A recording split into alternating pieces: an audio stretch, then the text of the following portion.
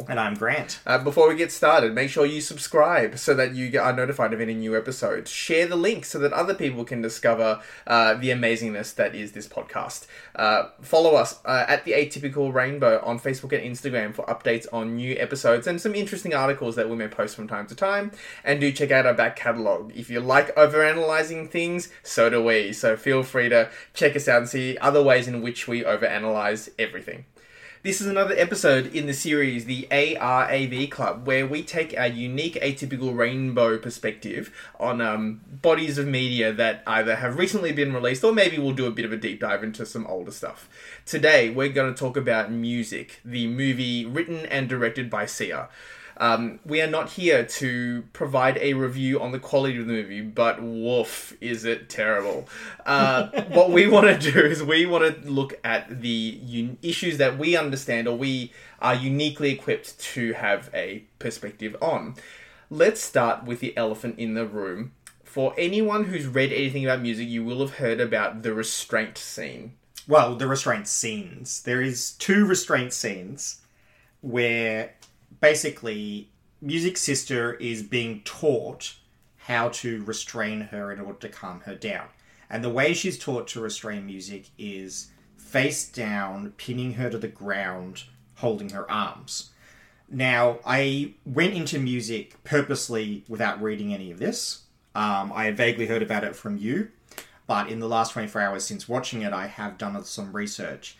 And the main concern around face down restraint in this manner and used as a way to assist someone in sort of this situation is that if you do this, it is quite dangerous. It can hurt them, it can make them even more upset, and apparently has even caused suffocation and death.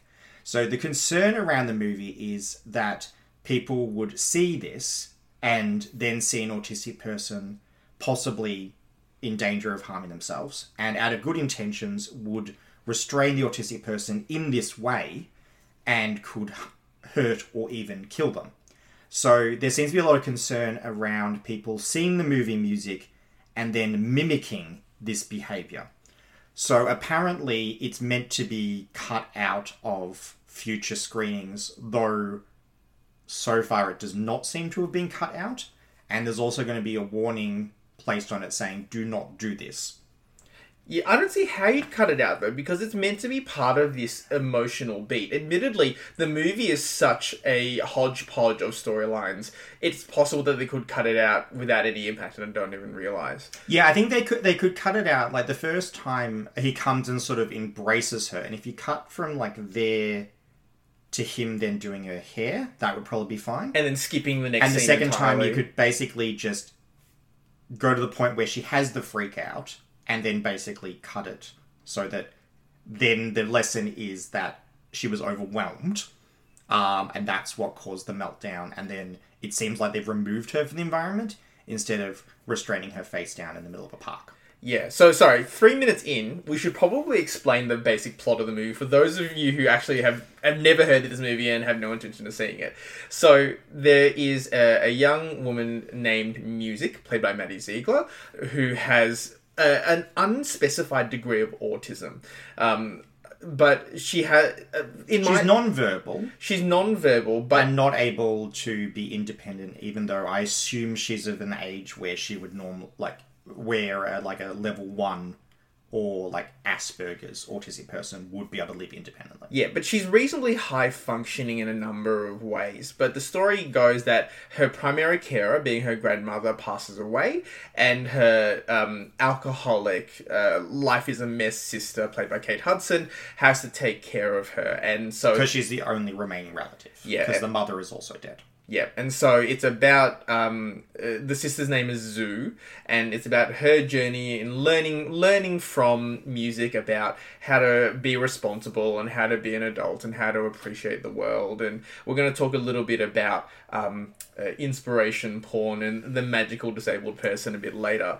But so part of the journey of Zoo learning how to be a carer is about how to manage music when she is having a meltdown related to her autism, which then leads to this restraint scene that we see. So what's interesting about the origins of this scene is that apparently Sia did consult a therapist. So someone who worked in the field and who advised her that this was part of practice. As a doctor working in this field, I can tell you it is not part of Australian practice. Physical restraint is, while I'm not sure it's necessarily illegal, it's certainly avoided in all care settings. Partly because of the injury thing, I would imagine, but also because there are actually better ways of managing a person with autism's overload and overwhelming episodes through the use of other measures which are far less invasive and far less harmful. Theoretically, the restraint scene has some sensory basis. Not to justify its existence, and not to just say that it is an appropriate way of managing it, but we know that with some people with autism, deep pressure can be quite relieving. So that's why we have things like weighted vests, weighted blankets, there's even a weighted snake that you can drape across the neck. And I know, as a person with autism, that when we bought the weighted snake for our kids, I put it on, and it was this euphoric sense that overwhelmed me that I got from putting it on. So there is an element of theoretical logic to it, but the scene itself is quite jarring for a number of reasons. And I think the film tries to explain it away with a few comments. So one of them being that Zoo sees it and becomes upset because she's like, "You're hurting her." And then the character Ebo, played by Leslie Odom Jr., explains that actually he's doing it for her benefit. But he also precedes the action with the term, "I'm going to crush you now." And one could argue that's a bit of earcell. It still doesn't sound very good. They also explain it away by him saying that his brother also had, well, they don't say autism specifically, but he certainly had an intellectual disability, and that's how they managed it back in Ghana. Again, is that the standard we should be holding ourselves to? Necessarily, probably not, but there are moments where I think the writer, Sia, and I can't remember her writing partner, seem to recognise that there is something about that scene and those actions that require justification. Yes. And one of my thoughts when watching it was that sometimes when other people see you dealing with an autistic person, it can seem very strange. And they did do that, but you can't ignore the danger of what they're actually doing in order to make that point. But I think we should also, at this point, say that face down forced restraint, definitely bad. Also, as you said, restraint is not best practice. If someone responds to deep pressure and asks for it in a consensual, sort of hugging way, then it may look odd, but that is probably okay. And they should be facing up, not facing down. So we don't want to try to put judgment onto parents who might help their children by laying across them, because that is fine. It's not something to be done again, without the explicit consent of the autistic person. So it's not something to be done while they're having a meltdown. It could be just something to do if they are feeling anxious and they find it calming for, especially a parent, to do some sort of deep pressure. But that's more of a hug than a restraint.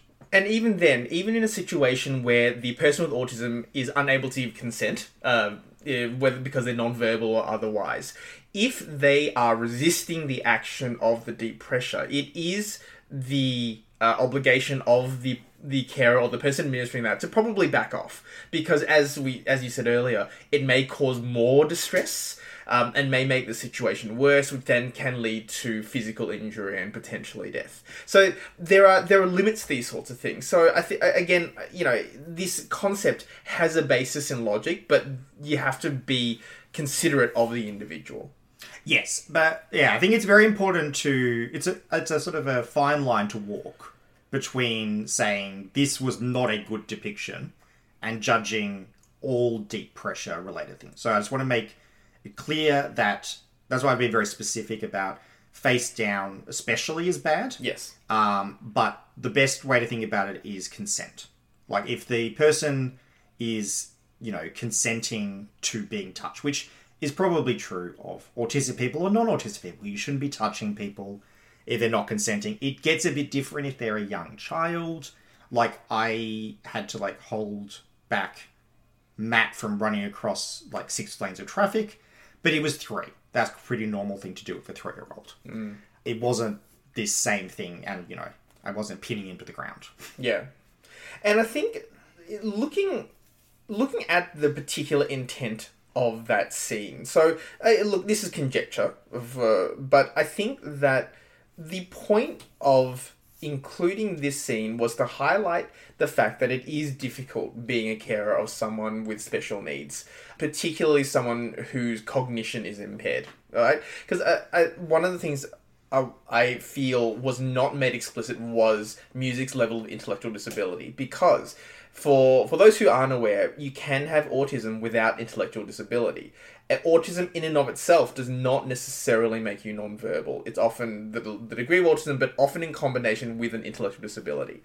So I think the point of it was to sort of show that being a carer, it's hard to know what the person's need is, particularly if they're non-verbal, and know how to respond to it in a way that is both effective, but also to some degree acceptable by society. So in the second scene where Zoo was administering this restraint, it was done in the middle of a park. And there were onlookers who, I think, were, judging what was going on. And the point of it was that sometimes you just got to do what is necessary for the individual. Again, that doesn't justify the restraint, but I think the point that the writer was trying to make could have been made in a less harmful way. Yeah, a situation that I think of, that could have done a much better version of getting that across, is especially fathers of teenage boys with intellectual disabilities, walking into a public toilet holding the hand of your 14-year-old son. You get some weird looks. Because people are like, why is that man leading that 14-year-old into a toilet? But sometimes these are the sort of things you just need to do if you're a special needs parent. And you will get the weird looks, and it is awkward and sad.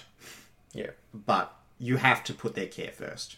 And I think there was much better ways they could have shown that if they wanted to show the people not understanding what she was doing. For sure. One of the other big issues that arose from this movie was the casting of Maddie Ziegler. So, once again, a little bit of background. Sia is the musician most famous for the song Chandelier, and Maddie Ziegler has been her, I wouldn't say protege per se, but certainly her favoured music video dancer. So Maddie Ziegler is featured in a number of Sia's music videos. And so one would have to assume that there was an element of nepotism in there. In fact, I think in one article I read, Sia did admit that she hired Maddie out of nepotism. One of the biggest criticisms of Maddie's performance was the stereotypical nature of it. So Maddie would spend a lot of time, rocking her body around. Her eyes would wander. She would make a sort of a goofy grin kind of face. And it was all a little bit cliched.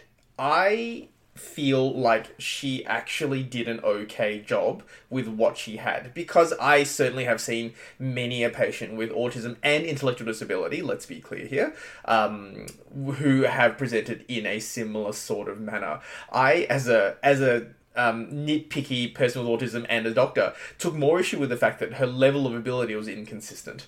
I think that she was meant to be someone with probably level 2 or level 3 autism and moderate intellectual disability, but she had quite a number of capabilities that I think would undermine that. Admittedly, it's called a spectrum for a reason, is that your level of ability and the difficulties that arise from the autism as well as the intellectual disability will vary from individual to individual.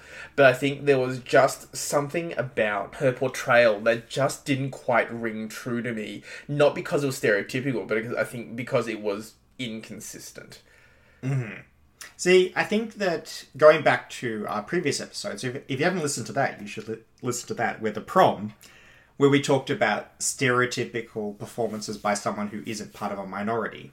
I think that people did who people did feel mocked by the performance.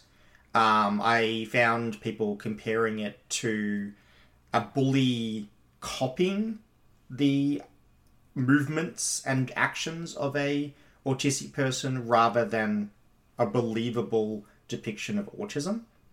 And I do wonder whether the knowledge that she didn't have autism had a similar effect to our knowledge about James Corden playing a very stereotypical gay character while not actually being gay. And look, what we also have to remember is the creative intent itself. So the point of this movie, or at least the intent they were trying to portray, but portrayed poorly, was that a person with autism sees the world in a different way. Not that it sees it in a wrong way, but their behaviors are a reflection of something. They might have a rich internal world, I think is really the intent there. And what they were trying to portray with her inner world would not have been achievable with someone who genuinely had level 2 or level 3 autism and mild or moderate intellectual disability. So from a movie making process, it wasn't practical for them to have hired someone who met those criteria. But at the same time, though, I think different people took different things away from it, because I can't remember the name of the actual group, but there was the National Group for Severe Autism, I think, in America, actually supported the movie. They said they supported the fact that it was trying to bring to light the issues around autism. But it was others who felt it was mockery, because what I think the problem is that, again, autism is a spectrum. Labeling music's presentation exclusively as autism does not reflect the entire spectrum, which is why, for me, I take issue with the fact that they didn't elaborate on her level of intellectual disability, which was probably the thing that affected her outward appearance more so, or at least equally, as the autism part of her presentation. Yeah. Like, I'd be interested to know what group that was, because there are some groups, especially in America, who their names imply they are advocates for autism but have very questionable behaviors. Fair enough. I haven't looked into it, to be honest. So that's entirely possible. But again, I would say that from my own experience, her presentation wasn't, like, the way she performed it wasn't out of the norm for level 2 or 3 autism with intellectual disability. Like, let's be very clear about that. So she does not represent all people with autism. Mm-hmm. But see, what I find interesting is, I think it does seem to matter what degree of autism is being portrayed. So let's think about Atypical. So the TV show. So Keir Gilchrist, who plays the main character Sam in Atypical, he himself does not have autism. Mm-hmm. But his character probably has level 1, level 2 autism spectrum disorder without intellectual disability. Yeah. Right? And it's meant to be a comedy. We're kind of laughing at him, kind of laughing with him, right? I'd say dramedy. Yeah, dramedy. All right, let's the half-hour dramedy is a very modern conceit. But the point is that, I don't know, maybe there was an uproar. I don't know. I certainly didn't hear as much about Atypical as I did. What I heard about Atypical before watching it was fairly positive from the community. Yeah. Right? But no one focuses on the fact that he is portraying what would actually be quite a typical person with autism. The obsessiveness, the rigidity, the social awkwardness, knowing the fact that he himself does not have autism. Mm-hmm. You know, whereas there's another show called Everything's Gonna Be Okay. The actress Kayla Cromer portrays a character who has autism, and she herself does have autism too. So, and that's been celebrated, and that is certainly a positive thing. But again, it depends on what your intent is when exploring the character.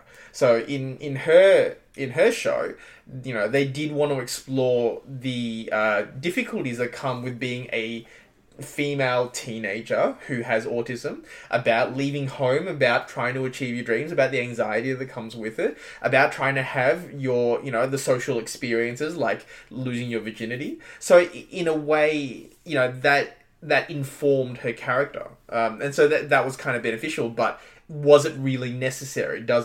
Was it crucial that she had autism in order to portray it, when we know that other people in other roles have been able to portray autism in a way that is positive, like Atypical. Yes. I think in a previous episode we did talk about the fact that in Parenthood, the showrunner had a child with autism, even though the actor who was portraying the autistic boy did not have autism. So I think maybe it comes down to more whether someone in charge has an understanding.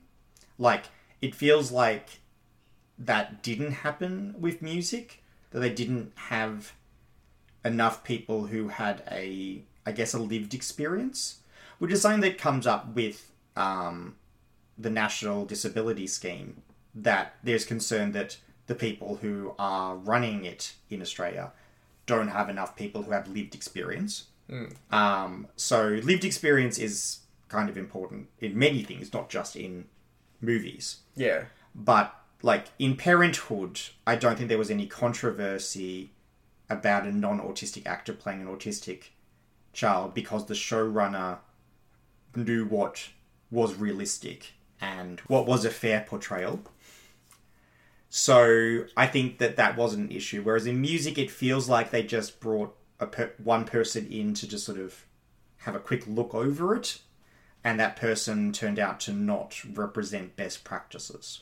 Well, so that's going back to the restraint thing. I think we're focusing on the portrayal for a second, though. I would actually argue that all the characters that we mentioned, where the response had been positive, they all had lower level autism and in the absence of intellectual disability. Whereas in this situation, I think she had an intellectual disability, which is what made it feel like it was a mockery, even though it probably, in my opinion, I think to some degree, it can reflect the higher levels of autism when intellectual disability is present. So it depends on what you're taking issue with. Is it accurate of all people with autism? No, absolutely not, right? But is it accurate of a certain group of people who have autism and intellectual disability? I think it's pretty close to it. It doesn't get it right precisely, in my opinion, but I think that it does. You know, a lot of the behaviours that she was portraying, I have certainly seen in patients with a certain level of autism and intellectual disability. Yeah, I think it comes down to that idea that if a group, in this case, we'll say people who have more severe autism than you, felt mocked, do we just accept that they felt mocked? It is tough because, firstly, people with that level of autism may not really understand that to any great degree, and that doesn't mean there should be a target by any means. But the other thing is that how do we then get their story out there that isn't a documentary? You know, if we want to be able to tell a story about someone's experience with level 2 or level 3 autism and intellectual disability, how far are we allowed to go, and what what about the practical parts of it? You know, I don't know the ins and outs of filming per se, but I imagine, you know, some days of filming can last hours and hours and hours. Well, according to Sia, she did try to work with an autistic actress, but the autistic actress became distressed. Oh, okay. So people say trying one person then giving up, weird. But there's also the conspiracy theory that the part was written, as you said, for her protege. Yeah. So that Sia got the outcome she wanted anyway. Yeah. So it could be just a red herring that she tried with an autistic person, but we don't know. So that's what Sia said. She said that she did try working with an autistic actress, but the autistic actress became agitated and was upset. Yeah. About the process. Yeah. I almost feel like neurotypical people can play level 1, so maybe level 1 people can play level 2, and level 2 people can play level 3. But then that's not necessarily a reflection of the portrayal. That's a reflection of the person having the pre-existing condition. So, don't get me wrong, again, we talked about this in the prom, if it informs the performance, sure, but I don't know if having level 2 autism necessarily gives you a greater ability to portray a person with level 3 autism with any greater accuracy. Because it all looks like mockery, I would say. Because all the physical stuff. As soon as you take away the person's ability to communicate their emotions or their intentions, then it just becomes the physical part of it, you know? And I would say that I don't think that's necessarily achievable no matter what your background is. Yeah. The other one I think of is Rain Man, where I'm fairly sure Rain Man was a portrayal based on a single individual. Yeah, okay. Whereas maybe that's where music went wrong. Maybe they should have found a real person and then done the portrayal based on a specific person. And then maybe it would have seemed less stereotypical.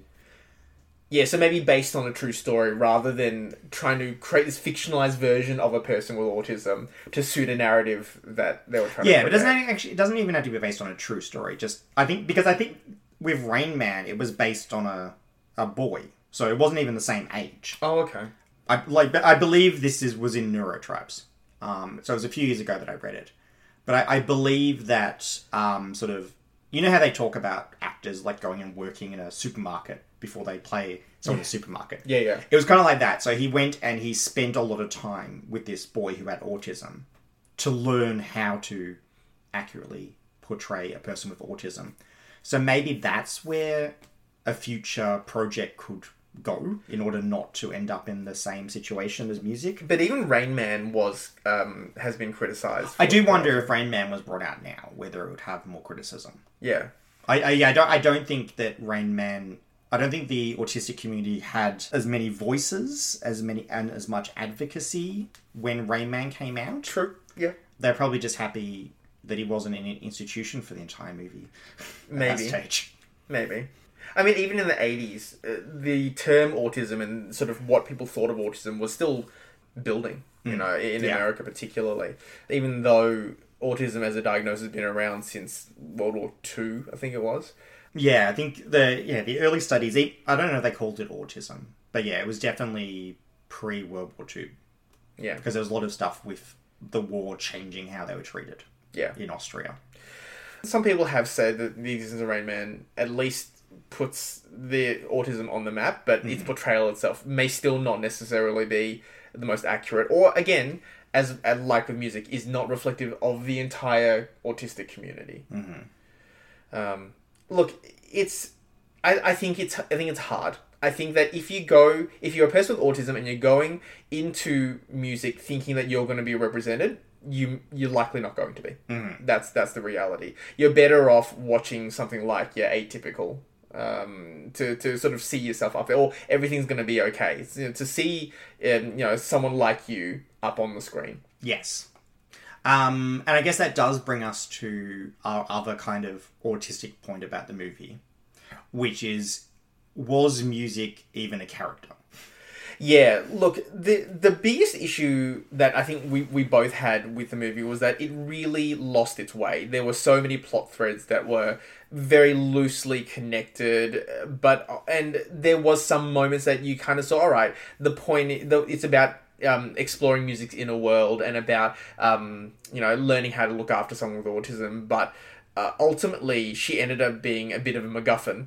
There is a show we've talked about a lot in previous episodes called Speechless, which is amazing and got sadly cancelled after 3 seasons, about a young man with cerebral palsy who was non-verbal but had no intellectual disability. And one of the episodes deals with the concept of inspiration porn, which I think you actually explained much better than I did.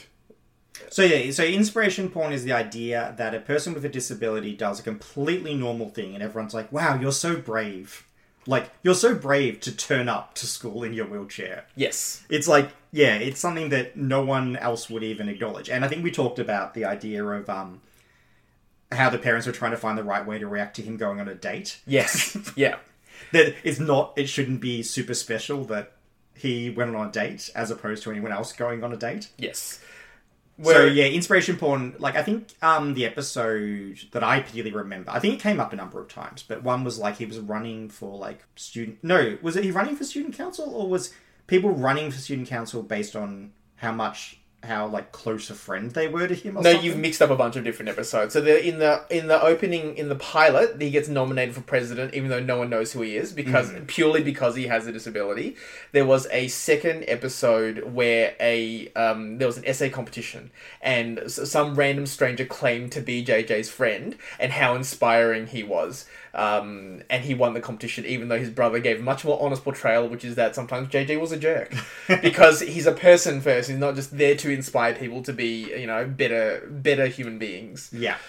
So, whereas Music, the character in the movie, is closer to what is colloquially referred to as the magical black man.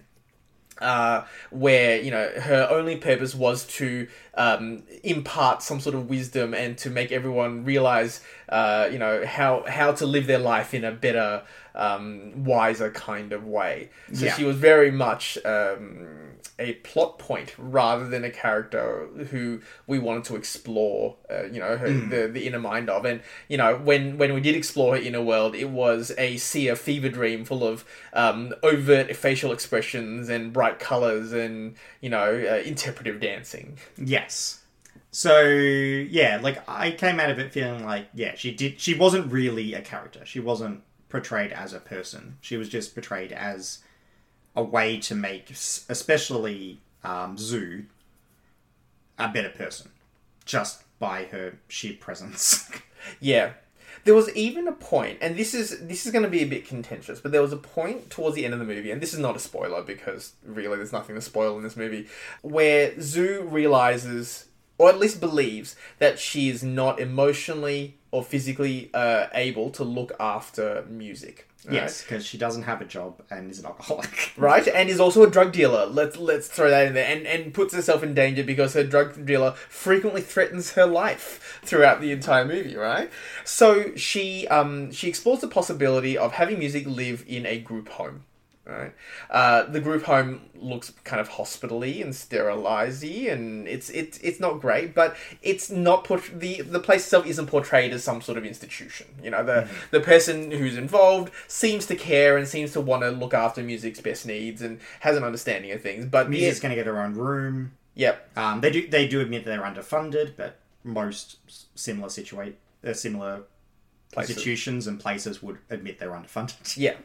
But then the end message seems to be for Zhu, no, I can't leave her in a place like that. I will look after her. Ignoring the fact that, once again, she has no job, she's an alcoholic, and she's a drug dealer. So not only did it portray this group home as being some terrible place that needed to be avoided, it also seemed to imply that, the love of a person with disability will overcome anything. And don't get me wrong, plenty of movies talk about the power of love, but this just felt kind of poorly thought out and almost malicious against a system that can actually, well, at least in Australia, I don't know about America, but at least in Australia, can be really positive. There are some wonderful disability support workers out there. There are some really good houses and really great organisations all about supporting the person with disability, and it just felt like a bit of a slap in the face to me.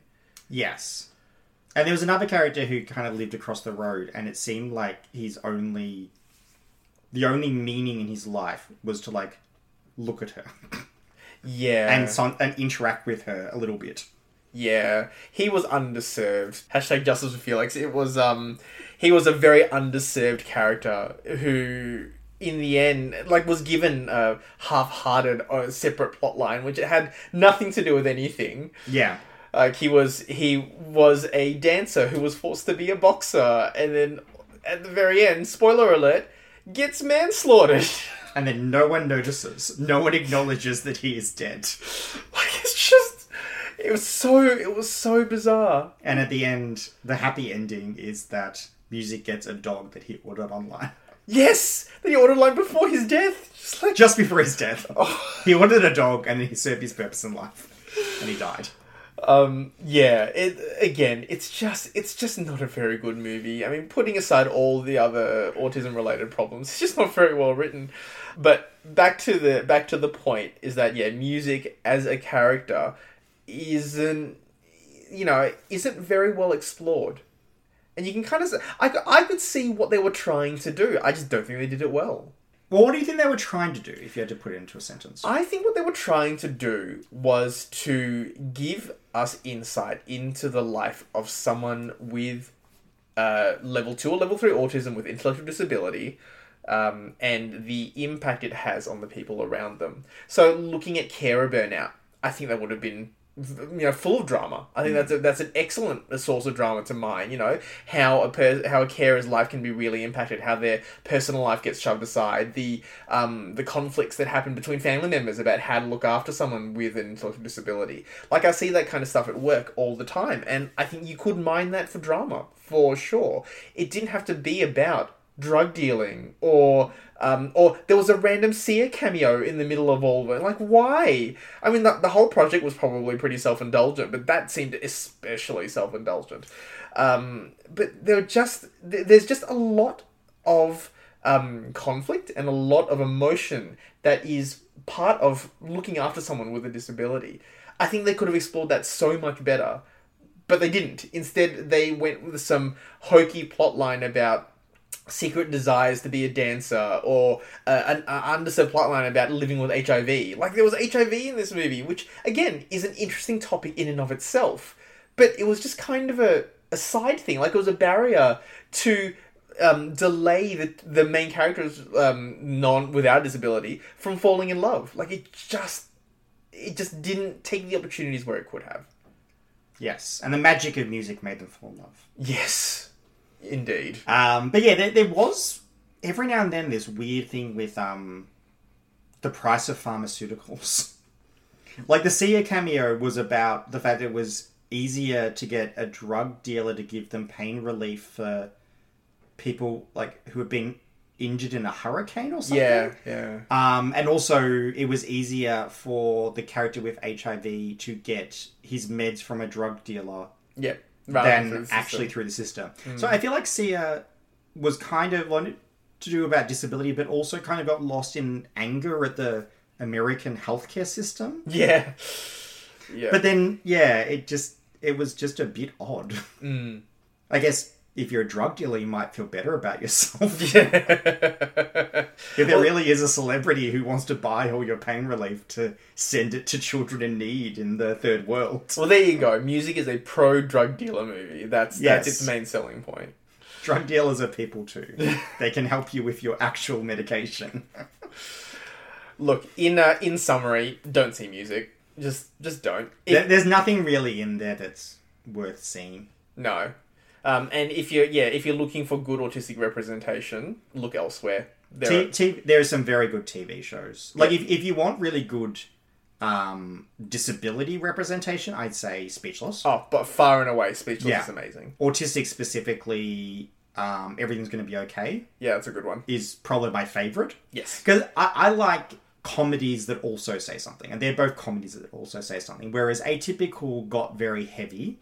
So if you're okay with heavy stuff, Atypical, I think, is good. Parenthood doesn't get as heavy, and its representation is good. Yeah.